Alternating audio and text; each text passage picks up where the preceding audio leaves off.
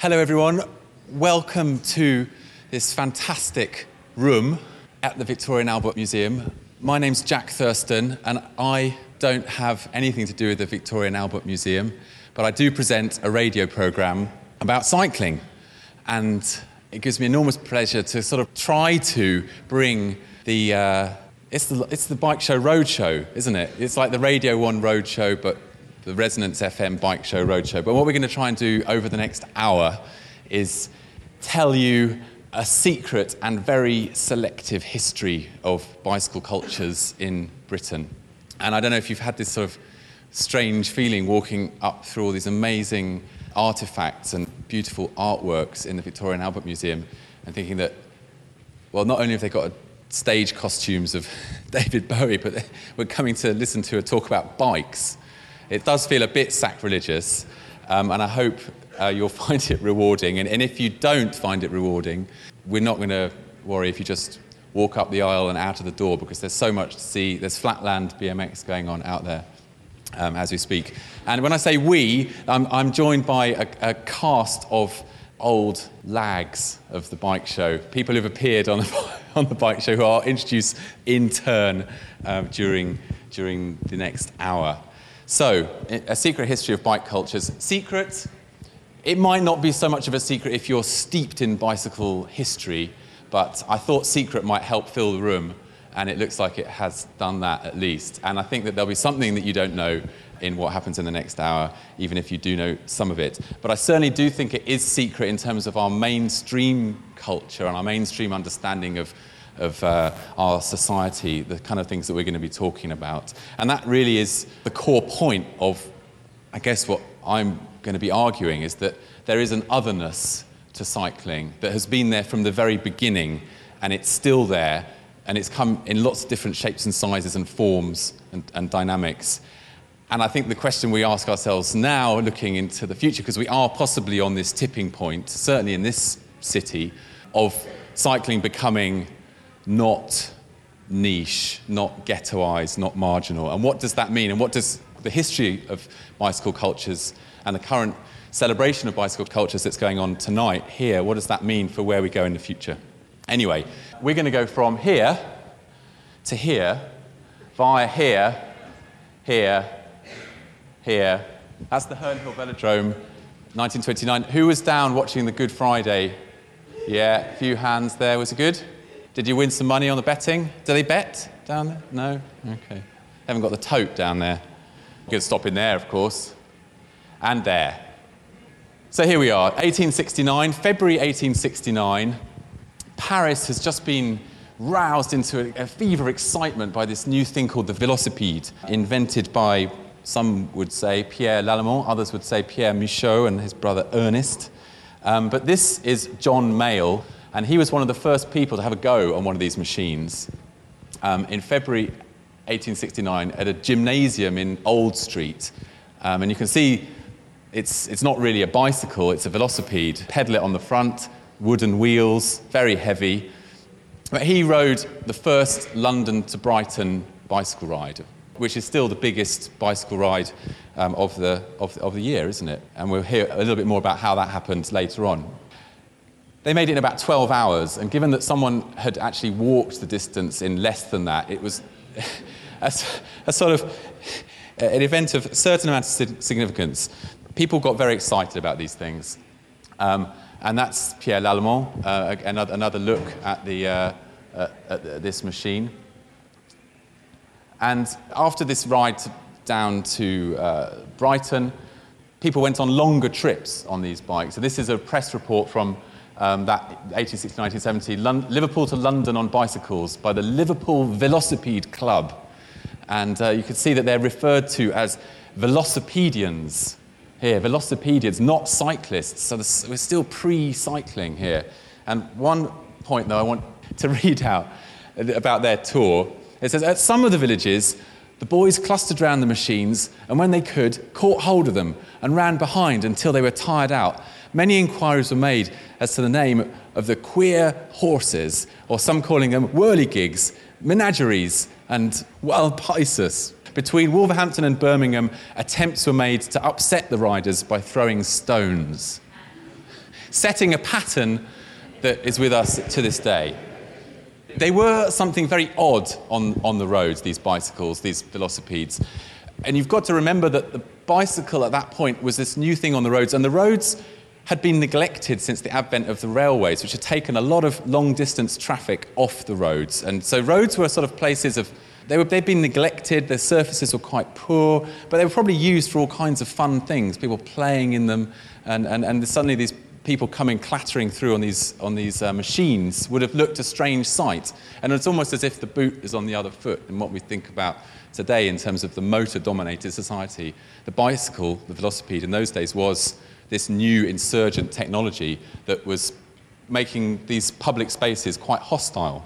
So here we go, Hampton Court, a little bit later, they've gone to the high wheeler, so they could go a bit faster, but similar technology, spoked wheels. I'm not sure if those are pneumatic tyres, but we're edging towards the bicycle that we know today.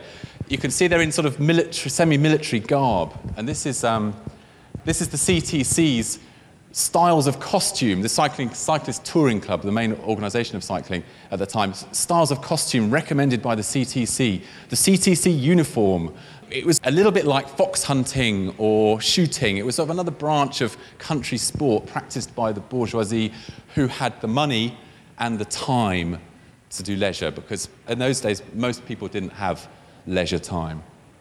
The same CTC catalogue has little swatches of the various tweeds that you could have approved by the CTC and your uniform made up according to your taste. And this is Walter Welford, who is the president of the Bicyclist Touring Club, which is the pre-CTC organisation, cutting a rather refined figure there as the head of the national, or secretary of the National Cycling Organisation, about 1880, I think. And here we see a painting in Hyde Park, I think, women out on their bikes, but, you know, very well dressed, refined. This was an upper-class sport. And there are lots of accounts of, you know, how Viscount this and Lady that are getting on in their bicycling lessons, because it was a thing to do in society.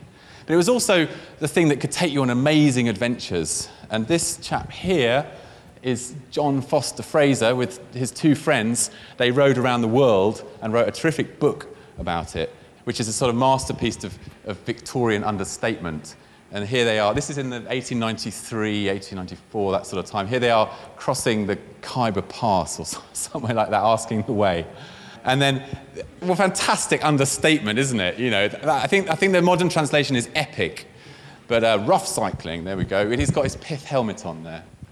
And of course, cycling was not just offering people the chance to travel around the world under their own steam, but was offering a sort of source of liberation for women who were, you know, had suffered forever under a sort of under this patriarchal society. And cycling was part of that thing to do with, you know, also smoking and other sort of social loosenings that obviously culminated in getting the vote, useful stuff like that. But riding the bike was very much part of that whole mix.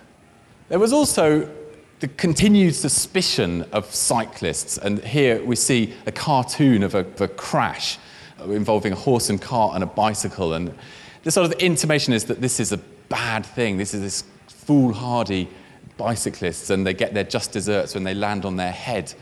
And it was not very long before you then had these sorts of cartoons, where now the cyclist is going through the windscreen of the car as the cars come along in the early 19th century, and the caption says, "So inconsiderate, Jove, might have killed us. I must have a wire screen fixed up to the front of my automobile." The cyclist has gone from the newcomer, the insurgent technology, to being this sort of out-of-date anachronism that is standing in the way of the progress that's represented by the motor car. And it happened in a breath, in a couple of decades. And now I'd like to ask to take to the microphone Ruth Beale, who's going to help out with this next section. Ruth is... Hello, Ruth. Welcome. Ruth's an artist who did a project a couple of years ago about the Clarion cycling clubs. So I'm going to try and set the scene for you and then ask you what it was that interested you in the Clarion. Because at the time, the cities and the towns were smoky places, pretty unpleasant. Poorer people who weren't out in Hyde Park cycling were having a pretty hard time of it, and it was a kind of, there was a revolution in the air. There was this socialism from devolving, I guess, from William Morris, this sort of English brand of socialism, not the sort of red Bolshevism. And out of that came a cycling club. Can you tell us how that happened? So we're talking about the 1890s, and it was with the popularity of the rise of the availability of the safety bike, which was, rather than being the wooden velocipede, it was a mass-produced bike that people could buy and people could afford.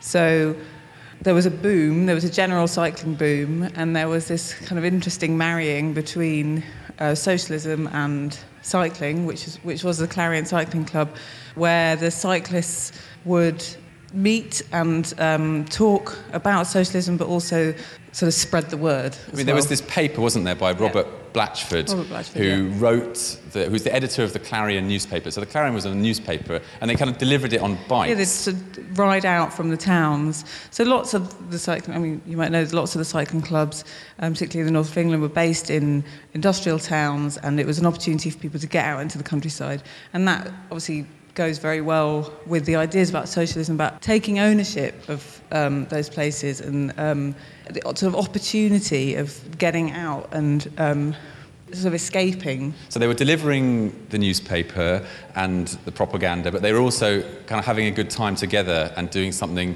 vaguely edifying from a personal point of view. So yeah, I think they're having a great time. And then so you're doing something similar here. So talk us through this picture. So I did a project a few years ago with another artist, Karen Brenneman, and we decided we were going to cycle from London to Liverpool, and we were going to meet lots of different cyclists on the way. So we met Ian Clark from the Fenland Clarion, who's now, I think, the National Secretary. And basically we sort of have hopped our way up, staying with different people.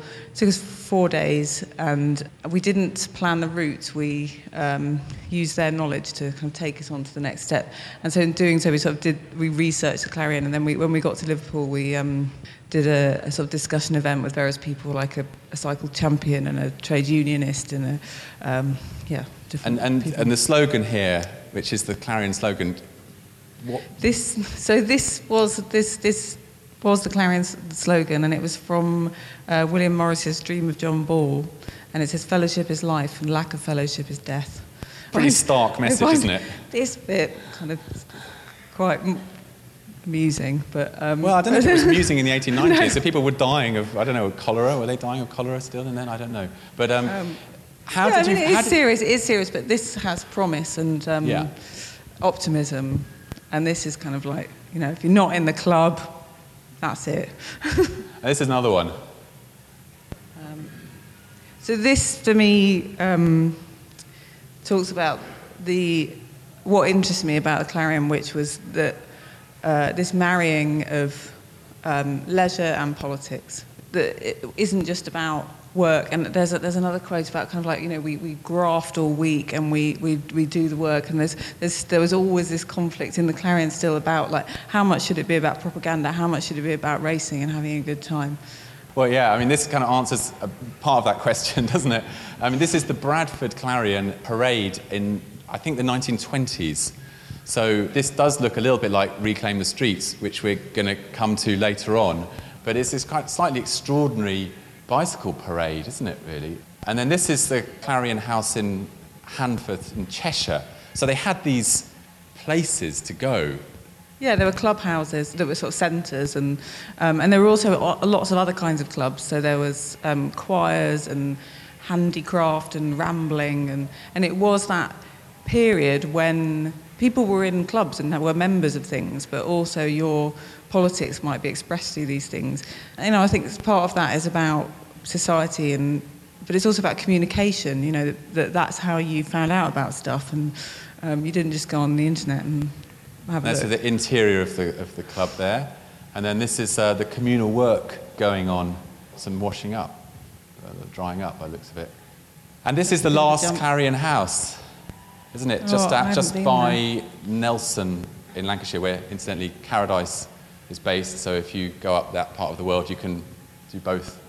And this was they celebrated 100 years last year, and this was a celebration of this house, of the Clarion House. I think this is not actually this house, but I think of the institution that is now based there. And it's a charitable institution or a trust or something like that, so that it can't be sold off, and they can't make money out of selling that. It's in a beautiful spot right in the Pennines.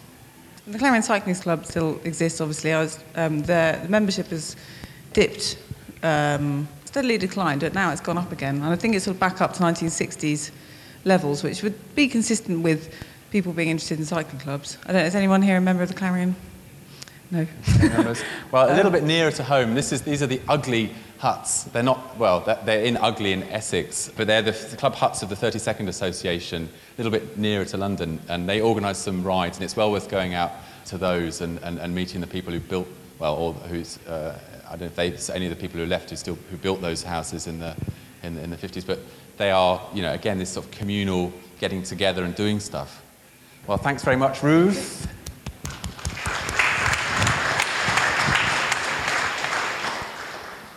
And there's a film clip now which I think really, even if it's fictional, it sums up to me this whole idea about getting out into the countryside with the bike that I think is very important in this period, whether it's the Clarion or anybody else. And this is an excerpt from Ken Russell's Life of Edward Elgar, and the background is that Elgar is a young, penniless composer. This is 1890. He's just moved up to London, hopefully trying to get work, got married, had a baby, couldn't get any work, haven't got a penny to rub together, and end up going back to Worcestershire because they can't afford to stay in London.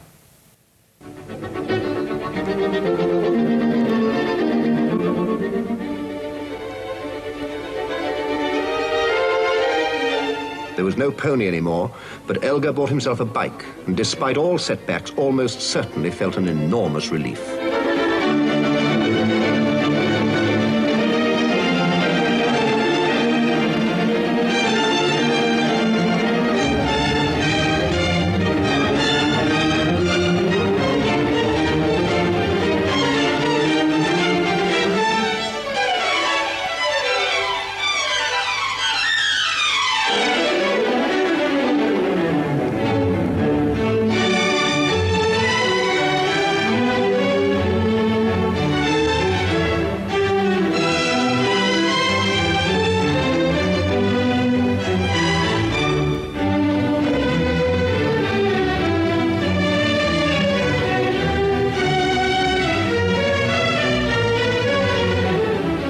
Elgar's head was still full of great orchestral themes, not one of which he'd so far ever heard played.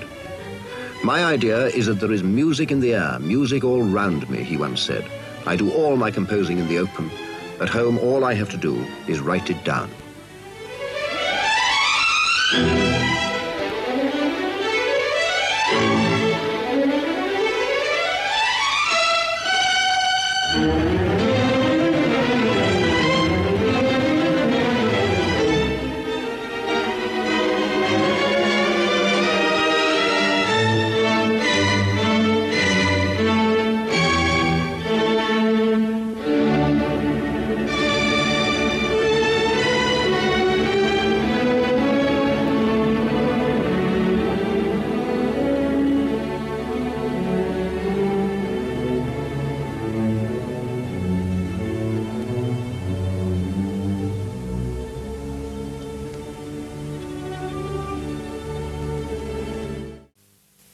It wasn't just Elgar who was getting inspiration from being out on his bike or in the company of cyclists. Artists, particularly on the other side of the channel, were finding it very interesting, this new bicycling. The speed that they were able to achieve was something absolutely novel, and the thrill of the competition. And here's an illustration by Henri Toulouse-Lautrec, supposedly based on sketches that he'd done when he'd come over to the Catford track in London to look at the bike racing going on here. And this is for advertising a new bicycle chain. And Alfred Jarry, of course. And then you can see there's a Cubo-futurist painting. And the futurists themselves absolutely sort of mesmerized by this man-machine, this sort of cyborg creation. We think of cyborgs as something of our times, but they were cyborgs of the early 20th century. We're entering into the machine age, and that's what the futurists were really into, was this machine, this mass production, the man and the machine. And the mass production of the bicycle meant that people could get bicycles. If enough people have bicycles, there's going to be a market for people who are writing about cycling. And Tim Dawson, who is a cycling columnist on the Sunday Times and also editor of Cycling Books, book review website, Tim is going to make the case that this chap here is the first, and if not the first, then the best early writer about bicycle culture. Because I think at this point we can say that there is bicycle culture. William Fitzwater Ray, who wrote under the name of Kuklos, and he was an early adopter of a high-wheeler, but then from 1895 onwards, for nearly 40 years, he wrote a weekly column in national newspapers about cycling. So almost certainly has a claim to be I think probably the most widely read writer about cycling in the English language, having produced weekly columns for quite as long as he did. And the interesting thing about his writing, I think, is that if you look at the sort of things that he was saying, a lot of the prejudices that I think a lot of us as cyclists have now, you can find their origins in his writing in the 1910s. So, for example, the idea that the bicycle is the exceptional product of the manufacturing age, which I think a lot of us feel instinctively, but he was saying that, nearly 100 years ago. The idea that there's something transcendental about riding in the countryside. He was the first person, I think, to start writing about that. And even quite mundane stuff, tips and tricks like never carry something on your back that you could carry on your bicycle. He was one of the first people who was saying to his readers, this has been my experience out in the sticks on my bike. So what first drew you to him before you had read all his stuff and that you've just described? Was it just curiosity, or had you heard about him by repute? I came across one of his books and I read it and I thought this was a kind of electric thing. And realising that he was writing this weekly column in a newspaper, I felt a certain personal affinity with him. So as well as writing newspaper articles, he was on these lecture tours. He was. There was a big culture of these lecture tours, and he was by no means the only person doing it. Many of them had these sort of rather fanciful pen names. So Kuklos was one, Wayfarer, Bywayman, Petronella was a woman who was on this circuit.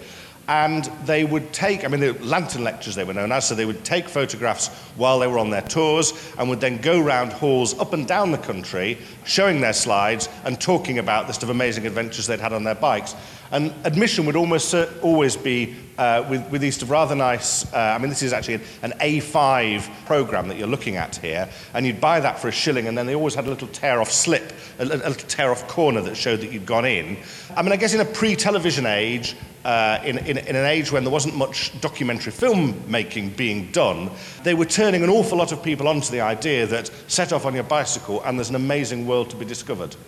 This is an illustration of his. As well as writing words, he's penning these drawings. And I find it quite interesting in this period that we seem to get a cyclist gaze coming out.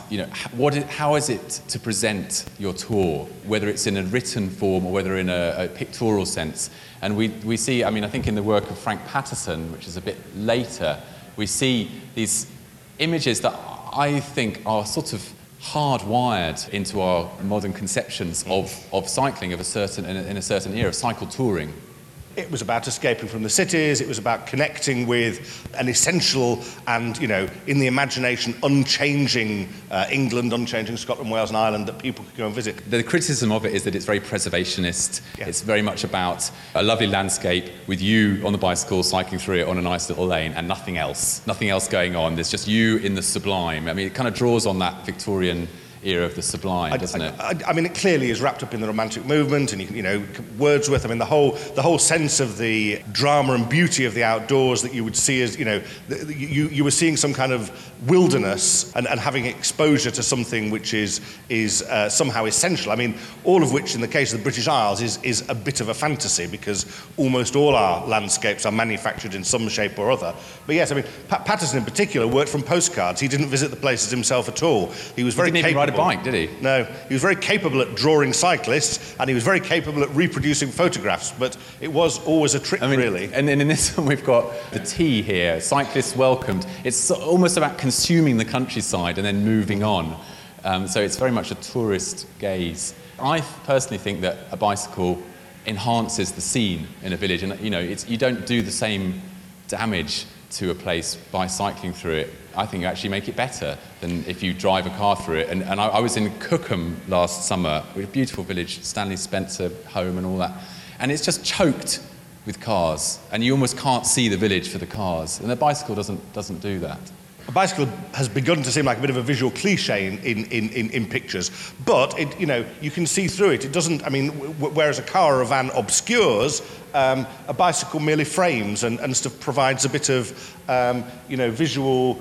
I don't want to use the term eye candy, but it's a kind of. It's something in the foreground, Tim. It is something in the foreground. It is. Yeah.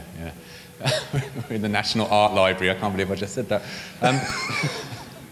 You spend a lot of time reading books about cycling, some of them good, a lot of them bad from what you told me in the past. What do you think defines good writing about riding?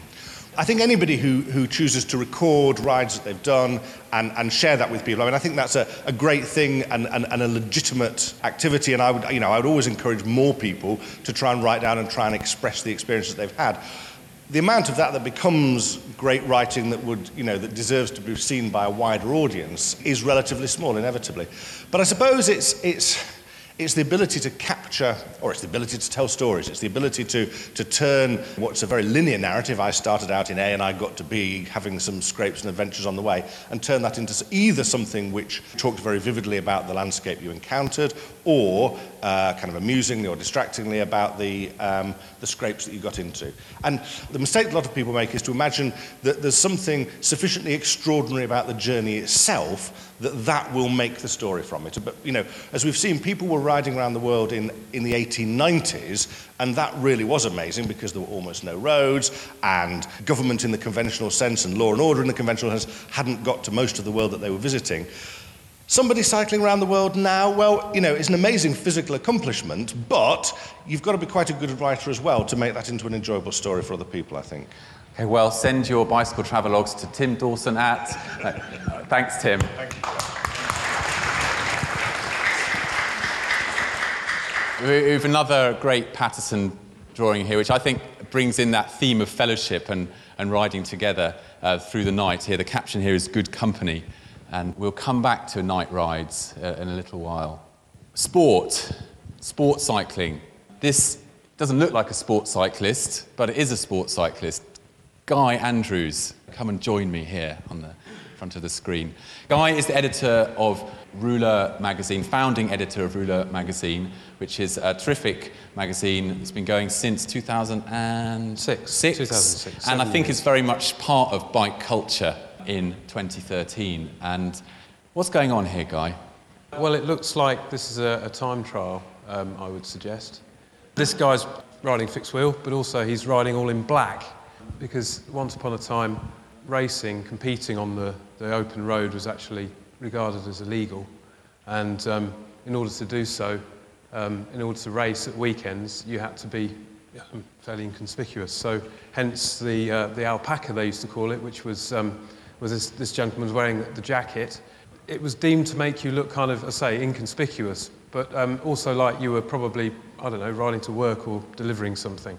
The interesting thing is that riding alone was regarded as being the best way to stay unnoticed. Riding in a bunch as a road race like you would at the Tour de France was obviously regarded as totally insane, and obviously was totally outlawed in this country up until, I think you could probably give me the date, Jack, but it was... Well, wartime, after the war, really, wasn't it, I think? It was post-war. Because there was some bunch racing on circuits, and there was track racing. This is the slide we saw earlier at Herne Hill. But the national bodies that regulated cycling, they very much bought into this idea of time trialling, riding one at a time against the clock, and not having the kind of bunch racing that we're familiar with as in cycle sport today, and what would have been the dominant cycle sport at that time on the continent. I mean, it makes the channel a lot wider, doesn't it, at that point? It does. I mean, it's hard to say exactly why that happened. I mean, I don't think anybody can actually put their finger on it exactly. I think it was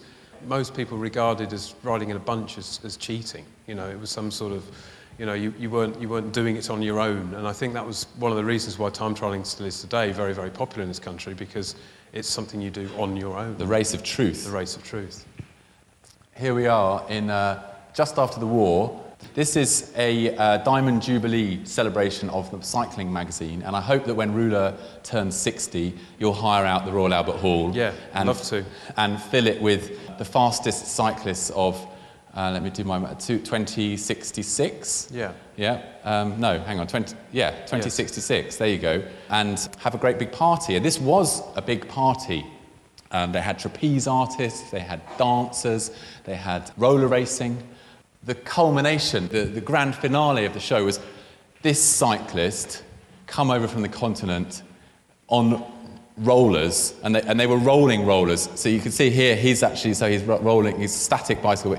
The wheels are being turned on these rollers, and he's showing his pedaling action. But there's a turntable under here, so he's being spun around with floodlights and all changing light colours coming down and illuminating it. Now, who is this that is being illuminated? Well, this is Fausto Coppi, who was probably the greatest ever, certainly the greatest ever Italian cyclist, and arguably the greatest cyclist that ever lived. But Fausto was quite taken, I think, as was Jacques Anquetil a bit later on, with British cycling. He thought the whole idea that all they did in Britain was time trialling. I think he was quite taken with this whole idea. But anyway, he was invited over. No doubt at the time the RTTC, the Road Time Trials Council, paid a huge amount of money for him to come and perform like this at the Royal Albert Hall, because I'm sure that a professional cyclist these days would not want to do that.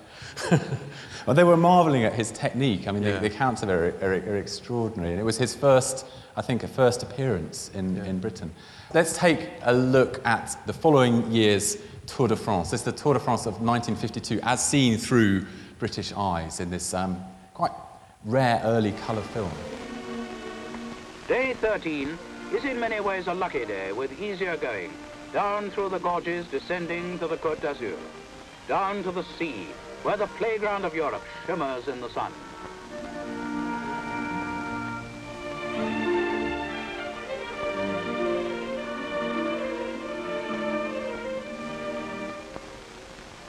While holidaymakers take their ease near the torrid Mediterranean, the tour turns west along the coast. But sailors still don't care, not this one anyway. For him, heat means sleep and a life on the ocean lays. For the riders, there can be no relaxation. Past fields scorched by the heat, along roads parched and dusty, they push on up to Aix-en-Provence. Looking down on this scene of endeavour is the pitiless sun. Young and old form an almost unbroken line along the 3,000 miles. The populations of towns along the route are doubled. This is indeed the greatest show on earth, and no effort is spared to witness the spectacle.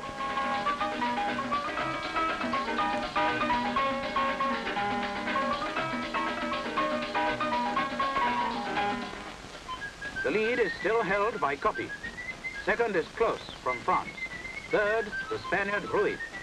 The list of retirements is mounting. Out of 122 riders who set out from Brest, only 82 remain.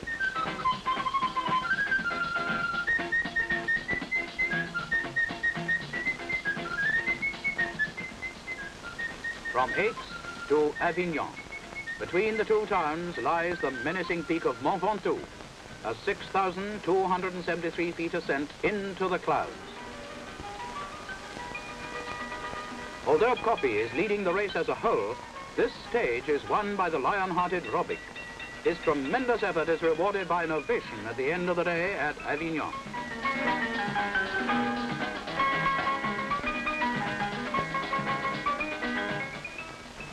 En route for Perpignan. At the end of this hot and exhausting stage, one of the Étapes de Chaleur, there is just enough strength left to assuage a raging thirst.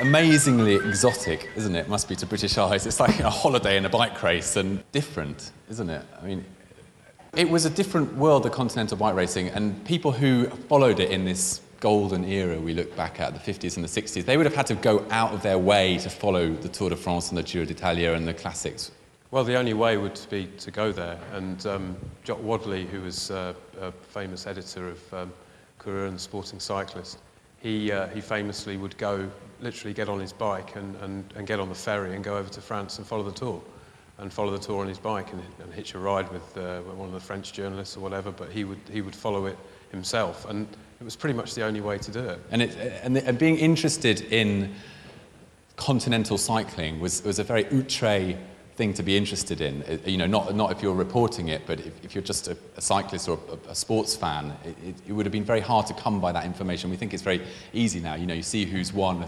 a race on Twitter within 2 seconds of them crossing the line. You know, people would have been scrabbling around to find French language I think papers and things like that, wouldn't they? The only analogy I can come up with is if you're an Italian and you're into English cricket.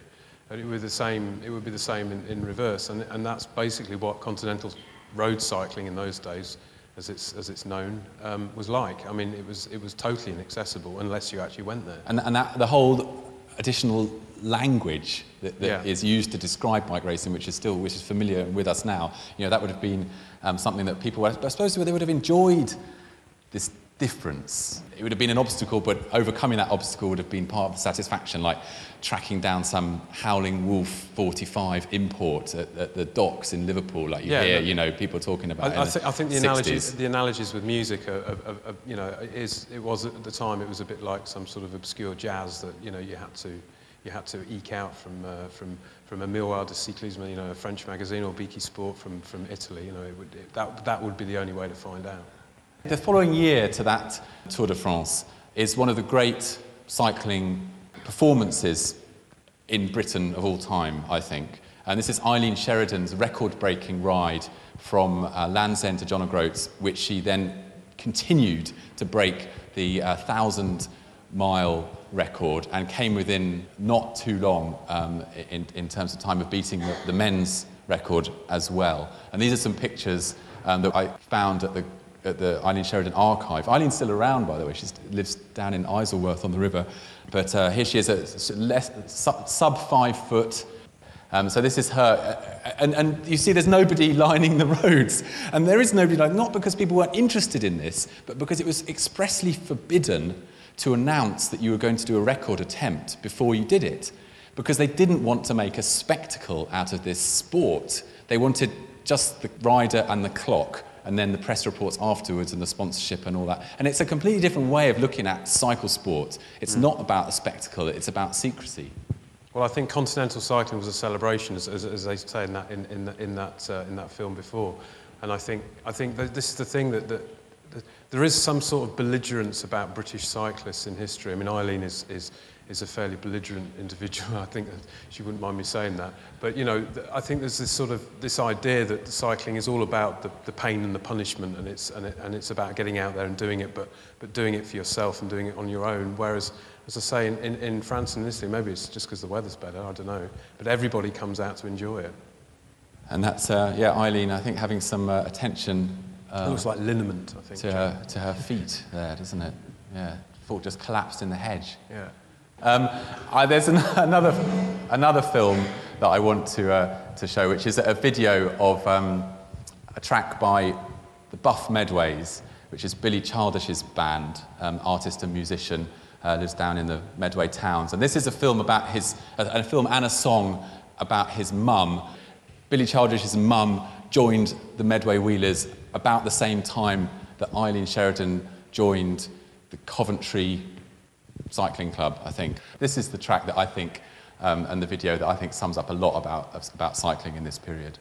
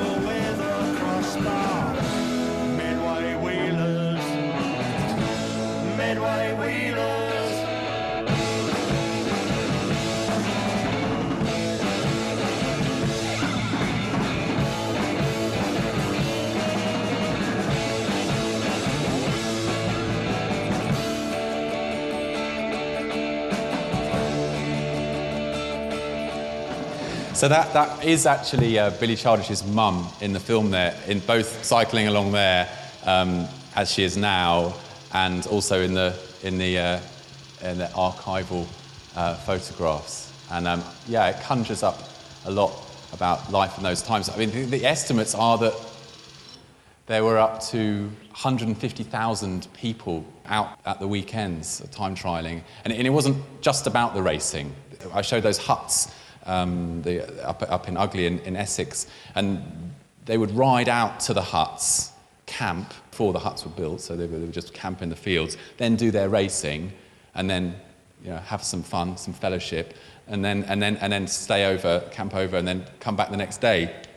And it wasn't just about putting the bike on the car, driving to the sportive, doing your circuit, and then coming home. And I know that's a slightly controversial thing to say, but it's instructive, I think, to look back at how people did things before.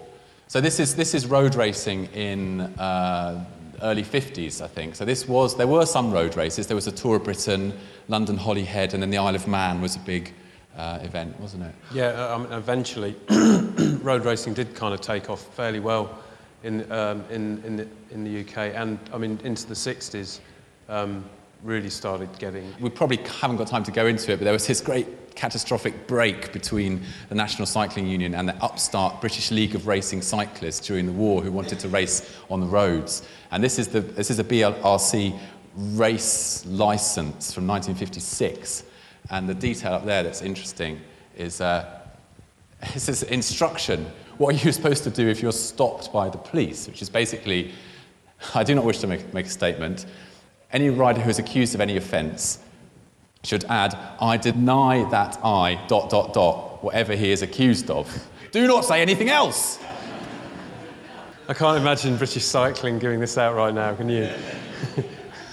Time trialling continued on, and this must be from when the commentators... This is the 70s. So this is the era of this new material called drillium, right? Yeah. I mean, this is a spectacular shot of Alf Engers, who was quite a character. He used to arrive at time trials in a jag and a sheepskin coat, and then go out and ride this amazing bike. I mean, he wasn't well liked by the governing body, because he used to ride with this sort of head-down style, which was this new sort of way of getting more aerodynamic, and it wasn't regarded very well by the RTTC, who were obviously very frightened of people riding into the backs of cars and having accidents. But yeah, this bike is all drilled out. The holes all the way around, and actually on the handlebars as well, which terrifies the life out of me. Basically, what he was trying to do is lighten his bike as much as possible. This is obviously before carbon fibre, and the frame is steel, but everything else is aluminium. But they used to send all their parts to these engineers, and they'd drill out everything. I mean, it was terrifying, because obviously things would fail, especially handlebars, and that's not great. All right. Well, thanks, Guy. Thanks very much. Thank you, everyone. So, a little bit of a statistical detour here. We have cycling from 1950 to about now, and the number of miles cycled per person in Great Britain per year. So you've got a peak in terms of this graph in 1949, and then basically this era that we've been talking about is really cycling is dying. I don't think there's any other way to put a gloss on this graph here, but this is only half the story, and this is the other half, and that's cars, miles travelled per person.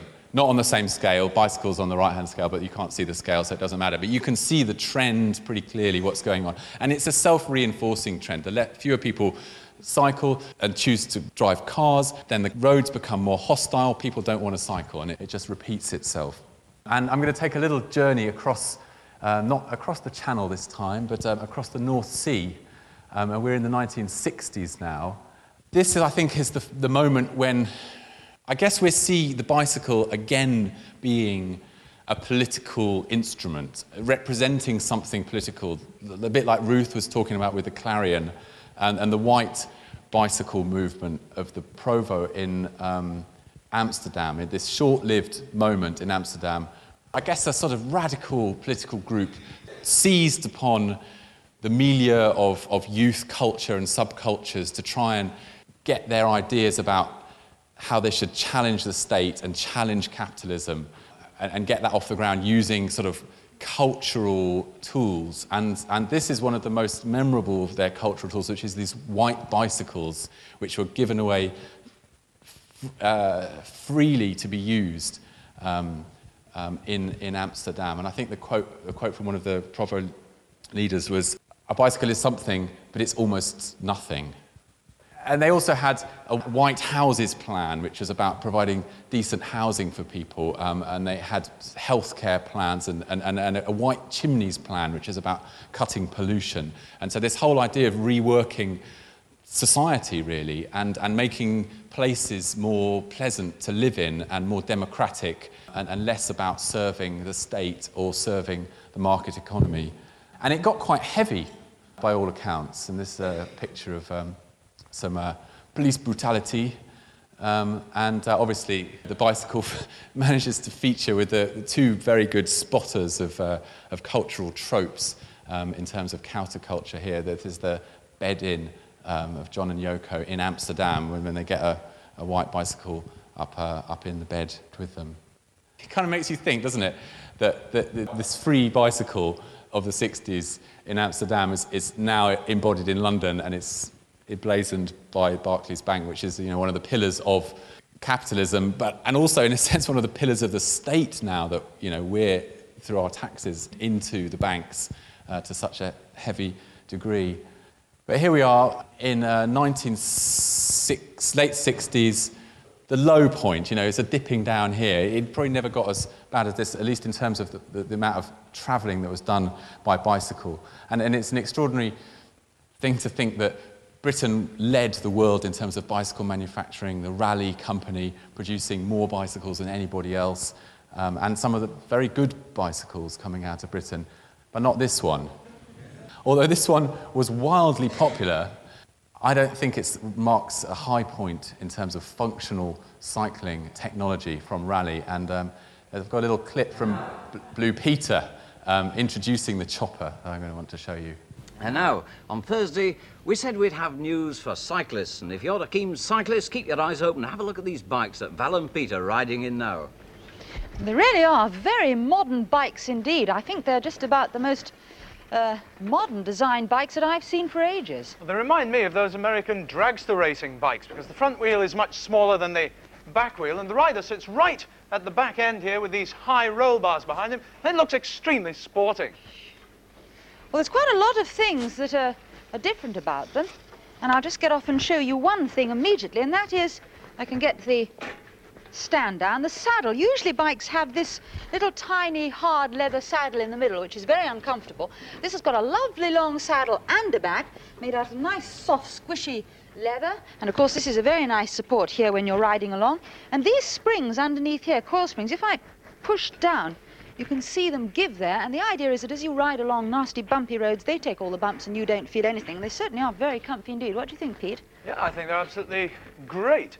But the roll bar at the back certainly wouldn't protect you very much if you came off the bike, but that together with, if I can negotiate this, that's it, that together with these high sporting handlebars makes the bike look just like a real racing machine.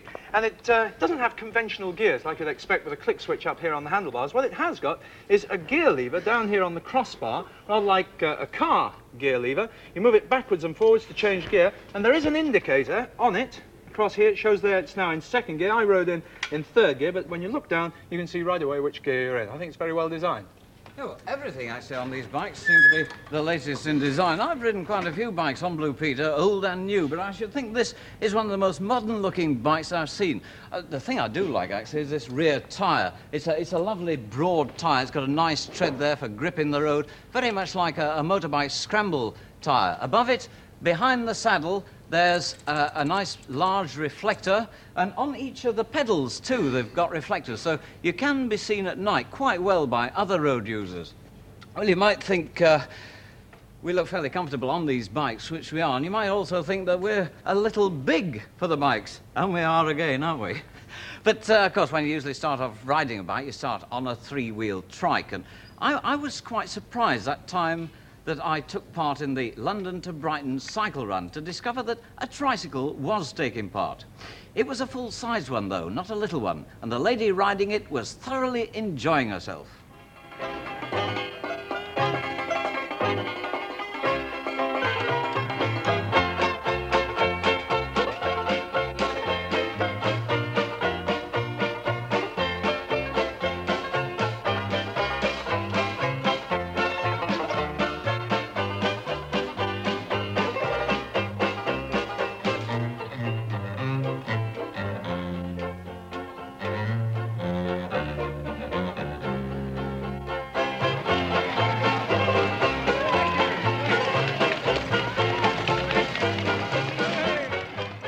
I don't know what message you take from that film, but the message that I take from that was that that must have been in the early 70s, to ride a bicycle, you either had to be a child or wildly eccentric, a freak. Which it kind of makes sense if you look at how much cycling is going on in the country at that time. And to talk us through the period, I'd like to invite Patrick Field to turn his microphone on. Patrick, is that green? It's green. Welcome, Patrick. Hi there. Patrick is a bit of a hero of mine. If you'd ever heard the bike show, you will know that. If you've ever heard of this bike ride, you will also know that. This is the Dunwich Dynamo. This is the start of the Dunwich Dynamo, the greatest bicycle ride that starts in London. Happens every year, the Saturday night nearest the full moon in July. 20th of July this year. 20th of July this year. Put it in your diaries. A ride through the night to the beach at Dunwich in Suffolk, and there you see all the cyclists on the beach after having their ride. And so Patrick is the founder of the London School of Cycling, and all roads in London that are roads that are cycling roads, which is all roads. Most of them, yeah. Lead to Patrick. Except the Westway, soon to be a cycling road. Soon to be a cycling road. Lead to Patrick in one way or another. And Patrick, I want to dive in here, because we've got to move on a little bit. With the London to Brighton ride of 1976. Yes. You went on this ride. I did, yes. We started off with the London to Brighton, and this was a new London to Brighton, not the antique bicycle novelty ride we saw on Blue Peter, but this is a Grand Mayday bicycle rally, more bicycles, cleaner cities. Why did you go on this ride, and how did you hear about it? I was told about it. Someone had seen a flyer, and they said, "You like cycling, Patrick, you should go on that ride." And I'm like? Here only as a witness, not as a historian. We set off from Speaker's Corner at 6 a.m, I think. 7 a.m. No, I probably had to get up at 6 a.m. to get to Speaker's Corner. That's why I remember 6 a.m. And there were one or two people who looked like they knew how to ride a bike. One or two I remember a clubman with a beard, like who was obviously a good rider, I realise in retrospect. But mostly it was kind of alternative hippie-ish types and sort of middle-aged misfits. And was that an accurate cross-section of the people who were riding bikes at that time? What was it like riding a bike in London in the mid-70s?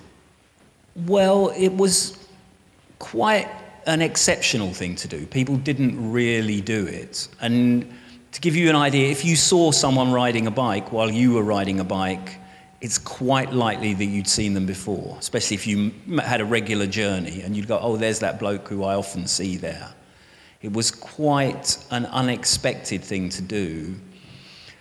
And after the Second World War, there was no anticipation that anyone would ride a bike for any other reason than because they couldn't afford anything else, unless they were riding for some kind of cult sport use. So the quality of utility bikes was really low, like down and down and down. I suppose you could buy Pashleys, but they were very expensive, and even then were kind of museum pieces, even more so than they are today. it was like being part of a vanishing tribe that was stubbornly refusing to vanish. It was kind of, what are you still doing that for? Well, fast forward a few years, and Patrick, you were involved in the anti-M11 Link Road campaign and Reclaim the Streets, and this is in the 1990s, and we're going to have to rush this. Well, the M11 Link Road, there was bureaucratic campaigning against it, yes, from the 80s, I think, probably. These are pictures by Nick Cobbin. Camden Town, yes. And that was out on the M41. Yes, that was Shepherd's Bush. Funny day. Under there are people digging the street under the dress with little drills or hammers. Quite big drills. Big drills. And that's the rinky-dink sound system. Had to get bicycle pedal-powered sound system. And this is the protest against the M11 Link Road, sort of flashpoint by this old tree. George Green Wanstead. Yeah, and I've got a kind of interesting thesis here that this protest was a schooling ground for some people who are quite prominent characters in cycling today. Roger Geffen, head of policy at the Cyclist Touring Club, probably in the tree when that photograph was taken. Dave Dansky, Cycle Training UK. Yep. Bill Chidley, I think he was around. I don't know if he was in the tree or in the tent. Buffalo Bill Chidley, yes. Bicycle messenger and yes. bike poloist. Patrick Field in a starring role in Gorky Park. It's my days in the Moscow police, yes. So I kind of feel that we are connected to those times of politics and resistance in the bicycle, even though we are here now in the V&A and the great halls of mainstream high culture. The big difference, I think, is the internet. That's the key thing in the development of a consciousness, because all these crazy things that are bleeding into the mainstream now were always happening, but there was no way for hobbyists in Seattle to talk to hobbyists in Copenhagen. And we also have a British winner of the Tour de France driving it. We have cycling cool and fashionable and desirable. We have people getting out on the streets still asking for better conditions. And we have politicians who might be listening. We'll find out if they can actually do anything. He's got no mudguards. And we still have the traditional values harking back to the heyday of British cycling, represented here in this rather cool advertising campaign by Brooks. We're going to have to vacate this room. If you could join me in thanking my guests for their part in...